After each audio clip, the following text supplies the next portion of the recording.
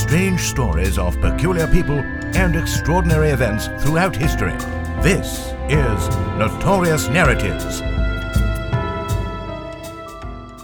Welcome to Notorious Narratives. I'm Jen. And I'm Robin. That was loud. Wow. It also sounds like you spilled a little bit. Check your shirt. I don't think so. Wow. No spill. That popped out. Tonight, I'm going to tell you the story of Lady Death, a woman who struck fear in the hearts of Nazis and was history's most accomplished female sniper.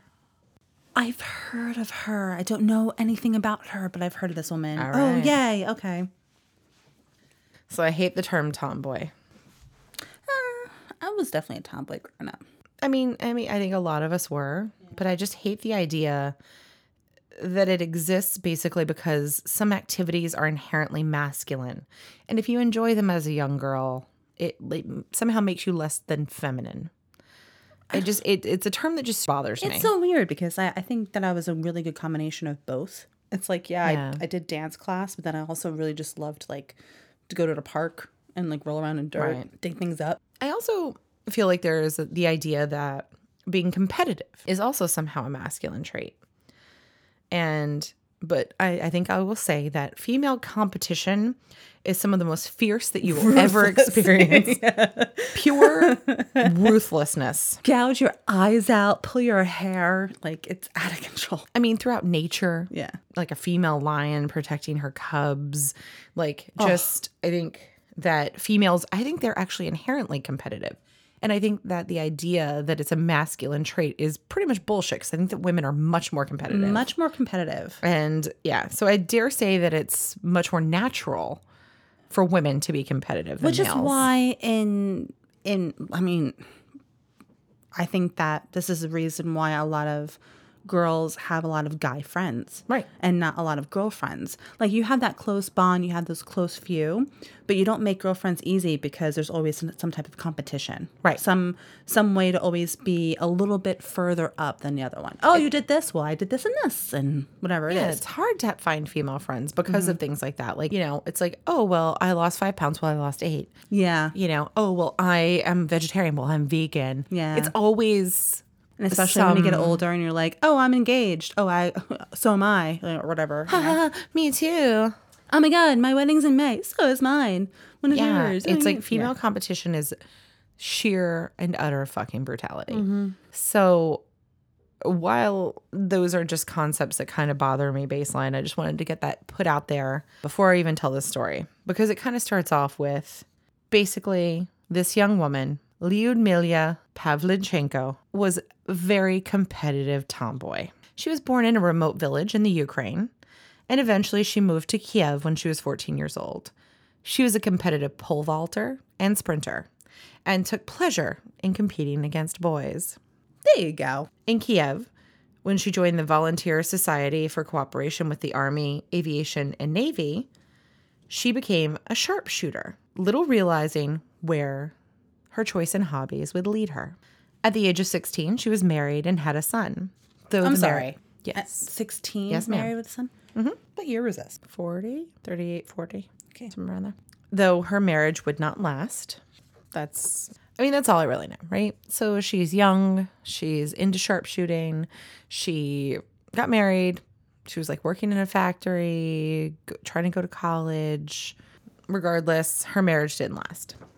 But what did last was college, because she was a very good student.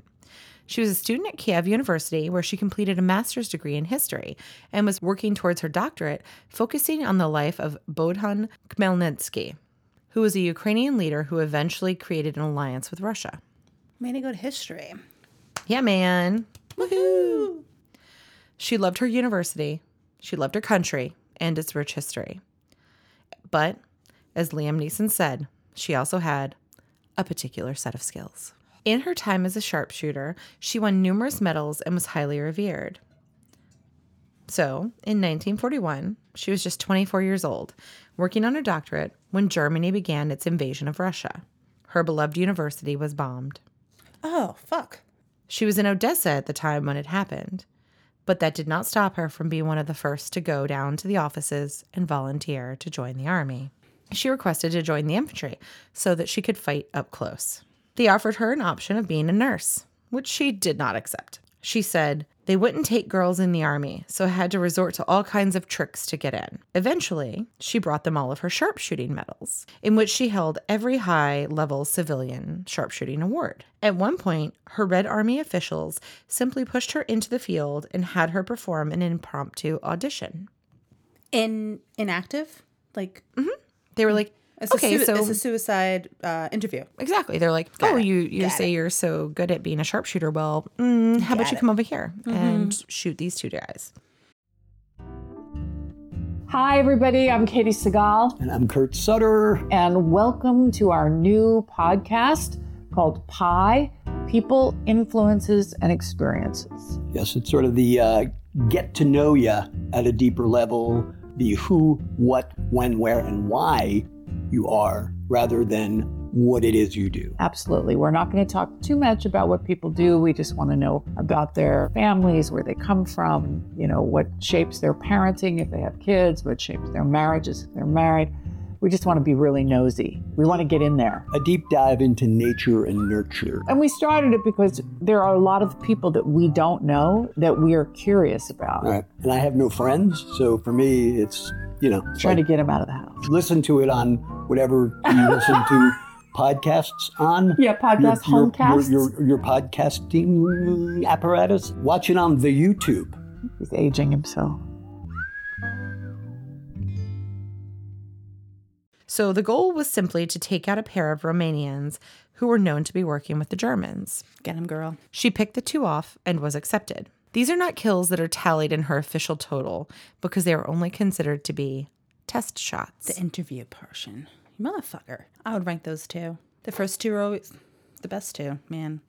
I speak from no experience. From one shooting class we took one time. I was like, I go to a range once in a while. She made it look easy, but it was not.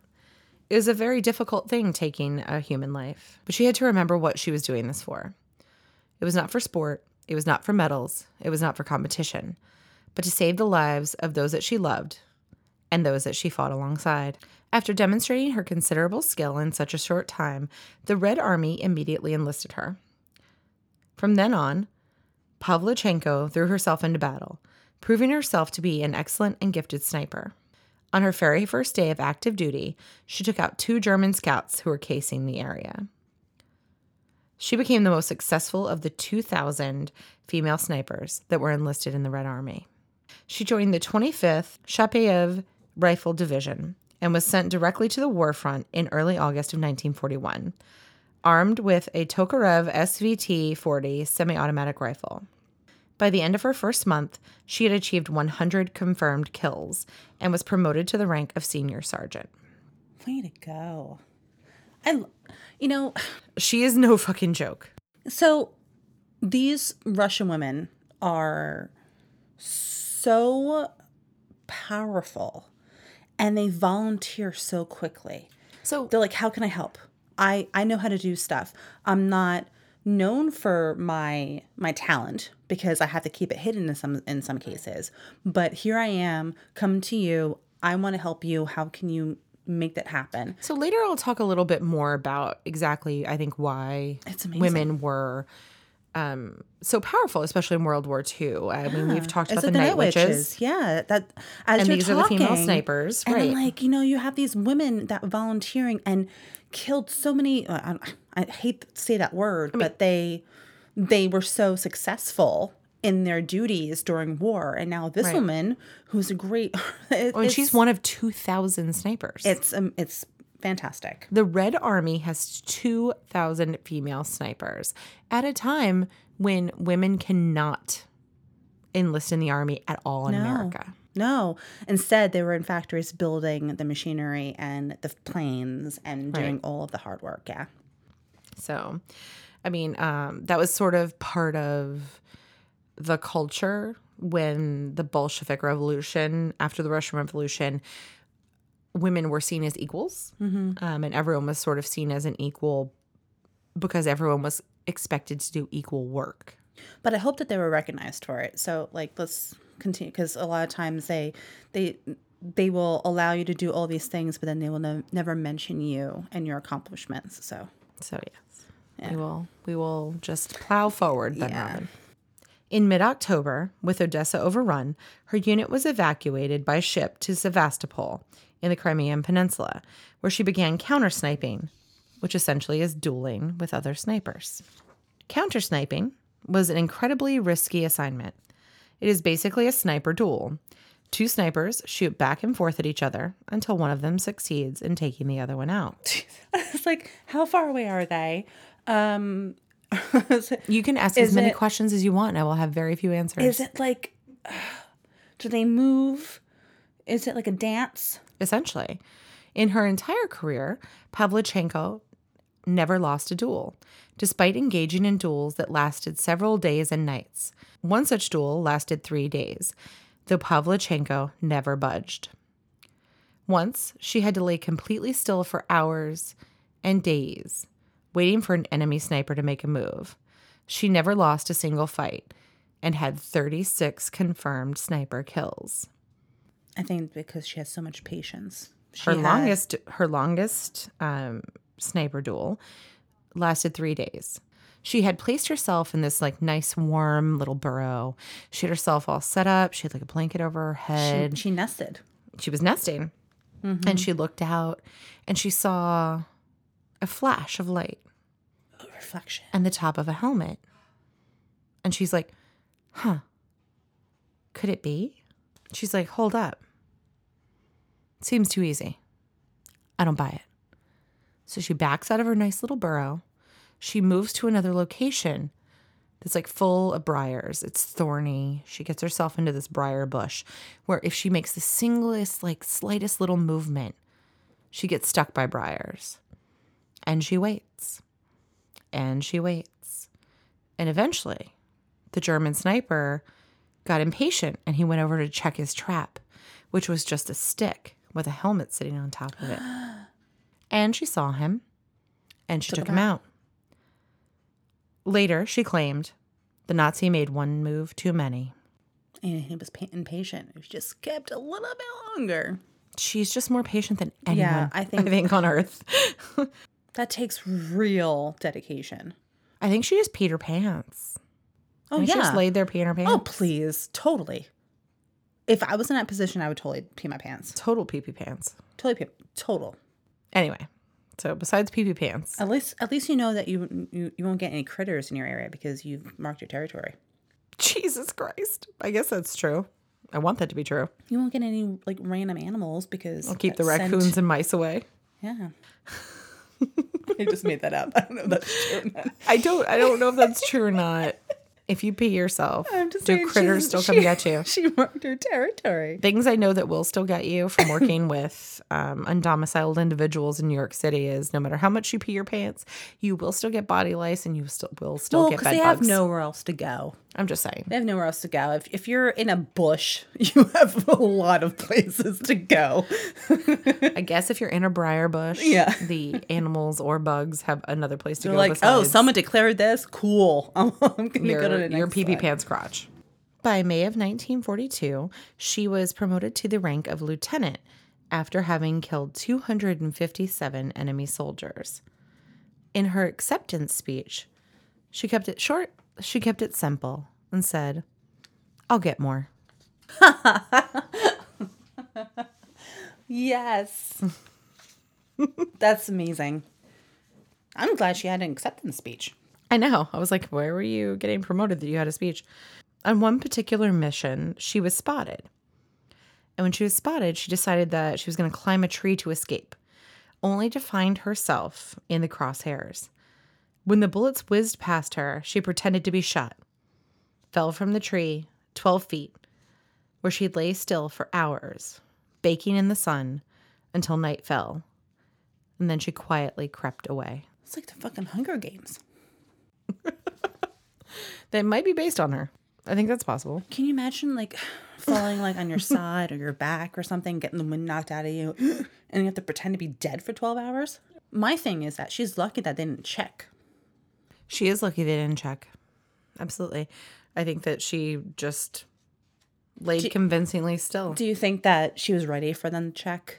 And she's like, if they come by me, I am armed to take this out? Probably. I hope so. Because that could have been like a close encounter duel. Oh, yeah. I bet she probably had a knife in her hand ready to go. Yeah. I mean, this isn't somebody you were going to fuck with. Like, But now she's just like, no, I'm going to lay dead for a couple hours. she's like, if I just fall out of this tree 12 feet, they see me fall and hit the ground, they're going to think I'm dead. Can you imagine just laying there in the grass in the forest and not doing anything for 12? It kind of sounds relaxing. I don't know. It sounds relaxing, but can you do it? No, because if I have to sit still for 1 second, I already have an itch. And you're alive because you moved. You twitched. Because I always have an itch. I mean, it was a really good idea of her. I mean, she made it. Good for you for being able to do that. If I was forced to do it, I could probably do it. I mean, I think if it's your life on the line, I could probably do it. you do it. Yeah. Right? I could probably do it. Even I could probably keep myself from moving through the itches. But it would be very, very hard. Also falling like 12 feet. 12 feet onto her Also, back. who climbs trees? Was it a climbable tree? Was it one of those things that she had to like... Robin, don't like ask a questions I don't lumberjack have answers kind of a to. thing? Like, She didn't have a lumberjack competition. I don't know if she had leather straps. she's she like was using Donald Duck and like weaseling her way up the tree trunk? Did Donald Duck really climb trees? Oh, honey, yeah, he did. Are you sure? Oh, yep. Check out the lumberjack cartoon. Oh Lord, when this he is was- taking a real turn. Sorry, but I'm gonna- just imagining like if it's a tree with multiple branches that you can like lift up, it's great. It's fine. I'm imagining that But it now was she's pretty like- easy to climb up with her because armor, that was like her well, not choice. armor, but like with her gun, she's probably like slinging around back, just maneuvering up this tree. If that was her easiest choice that was around her, I'm assuming that it was probably a decently easy tree to climb. I hope so. You know, like probably like a low enough branch that she could pop up, grab it with her hands, get her legs up, pop up, and then. But you know, I That think also that makes it easier for other people, though. So you think that she would always go for the tree that was difficult for everyone else but her? I think that it was a situation of Quick, convenience this only. tree, and whatever happens with this She is lucky that she made it out alive. absolutely. In another of her exploits, she was actually in a position during a specific battle where all of the senior officers were either mortally wounded or had been wounded in some way. And she was left to be the senior officer that was in charge. And she had been wounded by shrapnel herself. But she proclaimed and screamed, "Boys, soldiers, follow me." And they did. Later, one of the soldiers said, "She has the balls of a man." I'm glad that people recognize that. She was certainly well respected. Yeah, I'm glad that they weren't just like, well, no, I'm second in command. You listen to me or whatever it was. No, I mean, I think that like her record spoke for itself. Right. At this point, she's killed hundreds of people. And these are dangerous snipers and Yeah. high level Nazi officers in Russia. I mean, she's not just picking off like not playing 14-year-old boys, you know? Yeah. So, though during this time, she certainly saw a lot of loss on the battlefield, she also found love there. Oh, When she was working they were working in pairs, like a spotter sniper pair. And that is where she met the man that would become her husband, Leonid Kitsenko. So not a lot is known exactly about their like love affair, but they were definitely married there during the war. They worked together, and like in the battle, they were like getting married, which is crazy. it happens. But it was not long before the Germans figured out who she was and referred to her as the Russian bitch from hell. Oh, On loudspeakers, they would promise her rank as a German officer in the army and unlimited chocolates if she would come and work for them, which she found to be a decidedly sexist comment. so the Russian bitch from hell was a compliment. yeah. Because then now they're like, come work with us. They're like, if you come on loudspeakers, they're like, if you come and work with us, we're going to give you unlimited chocolates. Because Wow. that's what they think a woman This is sniper amazing. who's I don't killed. know what to choose. Yeah, like But I it's a love how they refer to us the Russian bitch from bitch hell. from hell. And you're like, hey, come to our side. We'll give Hey, you come chocolate. on over here. After her 309th kill, the Germans went on the loudspeakers, vowing to rip her into 309 pieces. Oh. Pavlichenko was flattered that they knew her score. Yeah, I mean, at this point, they are definitely fearful of her. Her success lay in her strategy. She was devious. She would use mannequins tied to trees, bright pieces of cloth put on bushes that attracted her enemy. Where? The floor recognizes Robin. Where did you get a mannequin, you're going to ask? Where would she get a mannequin? So- and how would she bring it? Does she bring it in pieces? Is it So where are you envisioning this battle taking place? in town? Because it's definitely inside town. Yeah, in town. So she would go to a department store that was I'm imagining. basically She throws it in a sack, brings it on with her. I don't know. That's my thought. woman, man. Yeah. She would often hunt in the rain so that it would muffle the sound of her gunfire. And her footsteps. Yes. She was a ghost. And she became Lady Death. Often, she would not kill them outright, preferring to shoot them in the legs first, allowing them to cry out for help. And when help arrived, she would finish them all off. I don't think she did like an artery, like maybe like a knee. knee. Take a knee. Yeah, not like fire anything with the artery this way. They I mean, bleed you have out to be because they careful of needed that femoral artery. Yeah, Because then they'll so- bleed out and they won't be able to cry out too cry much. for help. I feel like she probably knew that. On 3 occasions, she was wounded. She also suffered as she lost many friends, many members of her family, as well as her beloved husband. That only made her more cruel. I was just going to say that. I was like, that just made her even a better fighter every time she lost a loved one. In June of 1942, she was injured by mortar fire. This injury was quite serious. Her fame had spread, and after her recovery, she was not sent back to the front, but rather, she was sent to America. She was the first Soviet to ever be received by a U.S. president when Franklin D. Roosevelt welcomed her into the White House. She was invited to go on a 43-city publicity tour with Eleanor Roosevelt. Shut up. When she met, FDR? yeah. So they're like, you know what, you're too famous. The Germans know who you are at this point. Come to America. But your fame has spread, right? And at this point, Russia is one of the allies with America in World War II. And she was the first Soviet to be brought over. Male, female, first one. She met with the press, and she was awestruck by the kind of questions she was asked. They asked her questions about her hair and her makeup and her uniform. And she was marveled at what a different world it was. Here, people lived without war, without hunger, and without care. With Eleanor's encouragement and guidance, Lyudmila found her voice. She became an emphatic public speaker and rallied support for the war effort in Russia. She spoke about what it was like to find the charred bodies of her friends.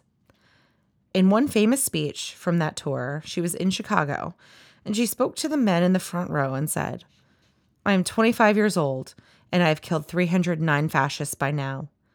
Gentlemen, do you think that it's time that you stopped hiding behind my back?" Oh, fuck. Oh. Pavlichenko received gifts from dignitaries and admirers wherever she went. Mostly were rifles and pistols. The American folk singer Woody Guthrie wrote a song called Miss Pavlichenko about her in 1942. She continued to speak out about the lack of color line or segregation in the Red Army and about its gender equality, which she aimed at the American women in the crowds.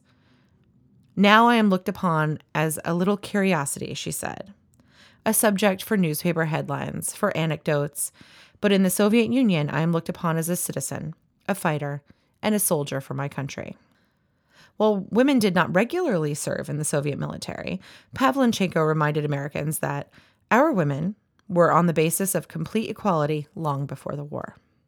From the first day of the revolution, full rights were granted to women in Soviet Russia. One of the most important things is that every woman has her own specialty. That is what actually makes them an independent person and as independent as any man. Soviet women, she said, have complete self-respect because their dignity as human beings is fully recognized. Whatever we do, we are honored not just as women, but as individual personalities and as human beings. That is a very big word because we can be fully that. We feel no limitations because of our sex. That is why women have so naturally taken their places beside men in this war. Her tour was a rousing success. In Canada, thousands greeted her and a fellow Soviet sniper at Toronto's Union Station. In November of 1942, in Britain, she accepted a donation from factory workers of 4,516 pounds, which was used to fund 3 X-ray units for the Red Army. On returning home, she was made a major, received the Gold Star, and was made a hero of the Soviet Union. She never returned to combat, but instead became an instructor, training snipers until the end of the war. Of the 2,000 Soviet female snipers who fought in World War II, only 500 survived. Fortunately, Pavlichenko was among them. When the war ended, she completed her doctorate, became a historian, and worked as a research assistant with the Soviet Navy. She also remarried and lived a quiet life in a 2-room apartment. During the Cold War between the East and West, Mrs. Roosevelt said of the deteriorating U.S.-Soviet relations that if we ever hope to correct certain wrong impressions, we can do it only by contact with each other. In September 1957, Mrs. Roosevelt was granted entry to the Soviet Union. She received the red carpet treatment, but was not allowed to meet anyone without a minder. In Moscow, she was asking about Pavlichenko, until finally the authorities relented and she was taken to her apartment. They chatted with a cool formality, unable to do more because of the minder who sat with them. Then Pavlichenko stood up, pulled Eleanor into her bedroom, where the 2 ladies hugged. Roosevelt and Pavlichenko laughed, cried, and had a quiet chat, proving that contact can indeed correct wrong impressions. Pavlichenko died from a stroke on October 10, 1974, at the age of 58. She is buried in Moscow. She has had 2 Soviet commemorative stamps featuring her face. She still holds the record as history's most deadly female sniper. That is the story of Lyudmila Pavlichenko, a woman who never got out of the way for a man, Lady Death. Just another notorious narrative. Thank you so much for listening. If you're enjoying the podcast, there are a couple of things that you can do to help us out. You can leave a positive review wherever you're listening now. You can also go to patreon.com/notorious narratives, where you can access content that is exclusive for our patrons. And remember, keep it weird and never stop exploring.